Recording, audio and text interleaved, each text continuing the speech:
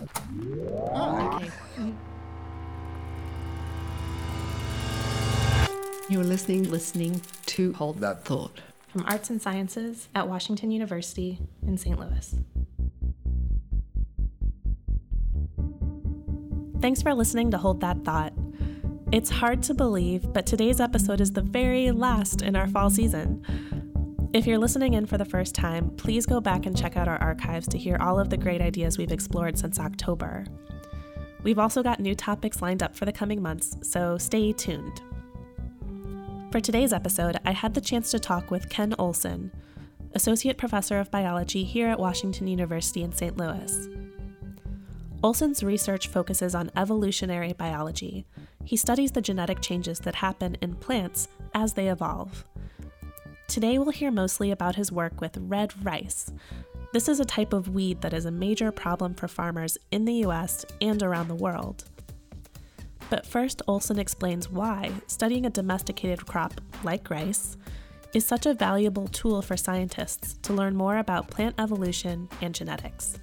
To get started, let's go back in time a little bit to Charles Darwin and the origin of species. Among the many things that Charles Darwin recognized early on and that he articulated in The Origin of Species was the basic idea that domestication provides a really fantastic system for understanding the process of evolution. And so if you go back and look at The Origin of Species, he devotes the entire first chapter of The Origin to examples of domestication, to illustrate his idea of evolution by natural selection. One real advantage for studying crops is that because of their economic importance, there is a lot of basic biology that's known about many crop species. And so this includes, for example, rice, which is one of the main crop species that we study in my lab. This is what's referred to as a genomic model species, where the complete genome has been sequenced. And there's a tremendous amount known about which specific genes are responsible for which traits in the crop. And so this makes it much, much easier to understand at the molecular level genetic changes as they relate to variation in traits. So the more you already know about something, in this case the genetics of a crop like rice, the easier it is to build on that knowledge with new research. But this isn't the only advantage to studying domesticated crops. In addition to knowing a lot about the plants themselves, scientists know a lot about the process of crop domestication. If you look at different crop species, many show the same types of changes over time.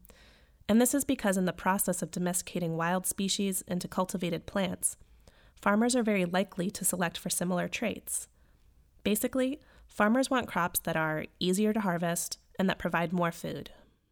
So one thing that farmers will very often have selected for, either consciously or unconsciously, is a lack of seed dispersal, what's called shattering. And this is something that occurs pretty much universally with the domestication of the cereal crops, for example. So if you look at barley or wheat or rice, so these are all grass species that were domesticated. Another change that occurs is a loss of seed dormancy because farmers would be harvesting the plants that came up first in their fields. Another change that occurs during domestication are increased resources allocated to whatever part of the plant is being harvested. So we select for larger grains, say, in the case of rice, or larger fruit size in something like tomato. And so because these same changes are occurring over and over in different crop species, and because in the case of crop species, we know a lot about the genetic basis of these changes, this makes it possible for those of us who are interested in the genetic basis of evolution to use these crop systems as sort of a model for understanding how genetic changes are occurring during the evolutionary process. And I imagine it's much more quickly happening in the case of domestication. Yeah, that's an excellent point. So another advantage of studying domestication as an evolutionary process is that all domestication has occurred more or less within the last 10,000 years or so. And on an evolutionary timescale, that's a really recent phenomenon. And so this provides us with a very discrete, defined time frame within which we know all of these changes have been occurring. And so it's very useful in sort of defining the parameters. For all these reasons, domesticated plants are extremely valuable for evolutionary biologists like Olson. But what exactly is he trying to figure out? And why is this type of research important for agriculture today? This is where we get to hear about red rice. So a lot of the work that we've done in various ways is looking at questions of, say, origins of domestication. So trying to figure out which wild populations of wild species were the ancestors of domesticated crops. And then we're also interested in understanding the process by which weedy relatives of crops arise. And that's where red rice comes into the picture. One of the interesting things about red rice is that it's emerging in rice fields pretty much wherever rice is grown around the world. And because different varieties of rice are cultivated in different parts of the world, one thing that we're very interested in looking at is whether the weed is evolving sort of in situ from the local crop varieties, or alternatively, the extent to which the weed evolves in one location and then gets spread around as a weed. And so in the case of the weeds that are here in the US, which are the weeds that we've studied most extensively so far, it's very clear now that these weeds did not evolve from the crop varieties that we grow in the US. Weeds that occur in the US were very likely introduced as weed seeds, as contaminants of grain stalks at some point in the past, and they've subsequently proliferated in the crop. This is a weed that has evolved in crop fields despite the best efforts of farmers. So this is something that is very much to the it's disadvantageous to have in a farmer's field. These are weeds that compete very aggressively with the crop. And from a genetic perspective, it's interesting in that these are plants that have a lot of traits that are much more like the wild ancestor of the crop than the crop itself. So in a way, we can think of this as evolution occurring in one direction during the domestication process, and then going off in another direction, despite the best efforts of humans to control this process, with the evolution of these weeds. And so these weeds are not a minor problem. These are the major agricultural pest in rice fields, not only in the US, but worldwide. And so, for example, in the US, a weedy rice infestation can reduce harvests by up to 80%. So this is a really, really major problem in agriculture. Okay, so I think that last point is worth repeating. A weedy rice infestation in the US can reduce harvest by 80%. So what exactly makes these weeds so difficult to control? The weed has this very strong seed dormancy. So once the seeds get into a rice field, they can persist for a very long time and come up year after year. And because it's so closely related to the crop, it's very, very difficult to detect these weeds, especially at the seedling stage, where they look almost exactly like the domesticated rice. And so they come up in a rice field, and it's not until they start to sort of crowd out the crop and shade out the crop that suddenly a farmer realizes that he has this infestation of this very undesirable weed. A bit earlier, Olson mentioned that in the US, weedy rice resembles its wild ancestor in Asia much more than the current domesticated rice. So how do the weed and the crop interact on the farm, in a field? Are there now hybrids of weedy rice and domesticated rice? I found the answer to this question really surprising, because it turns out that just in the last 10 years, agricultural practices are actually changing how these plants interact with one another.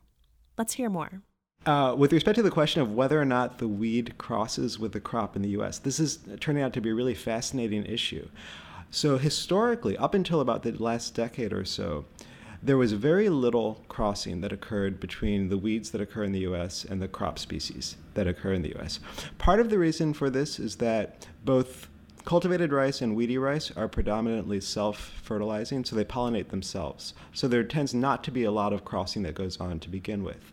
What's changed in the last decade or so in the U.S. is that there are now herbicide-resistant rice varieties that are being grown. And it's a fairly high proportion of rice fields now where herbicide-resistant rice varieties are being grown. These are varieties where farmers can then spray an herbicide that will leave the crop unharmed and will take out this major weedy rice pest in the rice fields.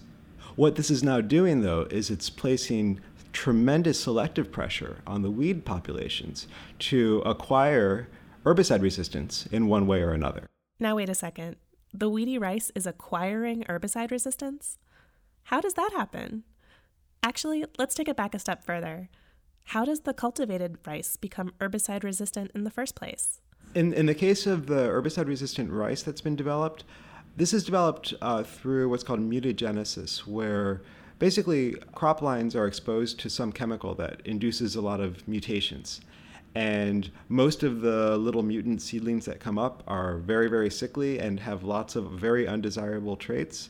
But breeders can then take these seedlings and they'll screen for any seedlings that happen to, through mutation, carry resistance to an herbicide. And then through what's referred to as conventional breeding, basically crossing that mutant plant with desirable crop varieties, they can introduce the genetic variation that confers herbicide resistance. So you cross an herbicide-resistant mutant plant with a healthy, desirable plant, and you can create crops that are herbicide-resistant. Now, let's go back to the weeds. How does this trait transfer over to red rice?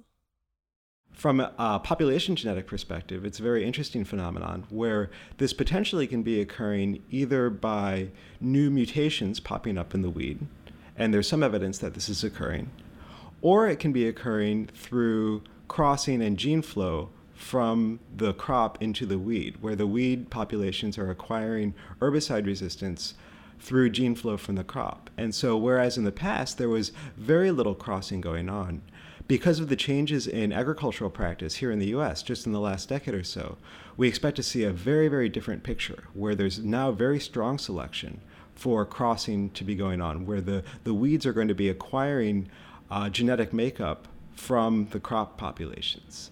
One advantage to studying the crop varieties here in the US, or using the crop and weed system here in the US as a study system, is that the crop varieties here in the US are much more homogeneous than what you would find in Asia, where rice, of course, has been cultivated for thousands of years.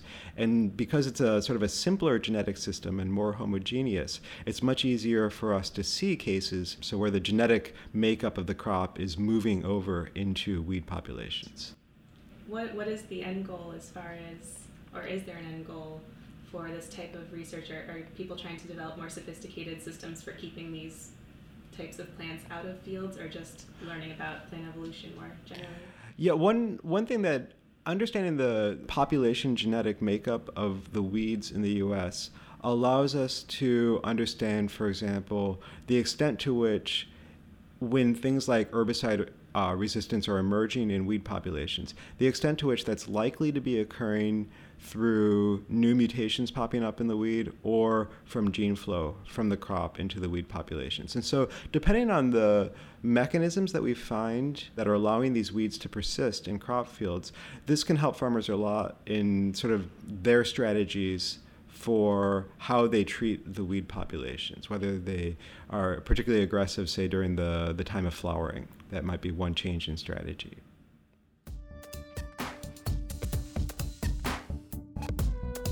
Many thanks to Ken Olson for contributing to Hold That Thought. You can find out more about his research on his laboratory's website. There's a link at Hold That Thought's website, which is thought.artsci.wustl.edu. That's thought.artsci.wustl.edu. Once again, this is Hold That Thought's last episode for our very first season of weekly podcasts. We've got some great new topics lined up for the coming months, so please stay tuned. And as always, thanks for listening.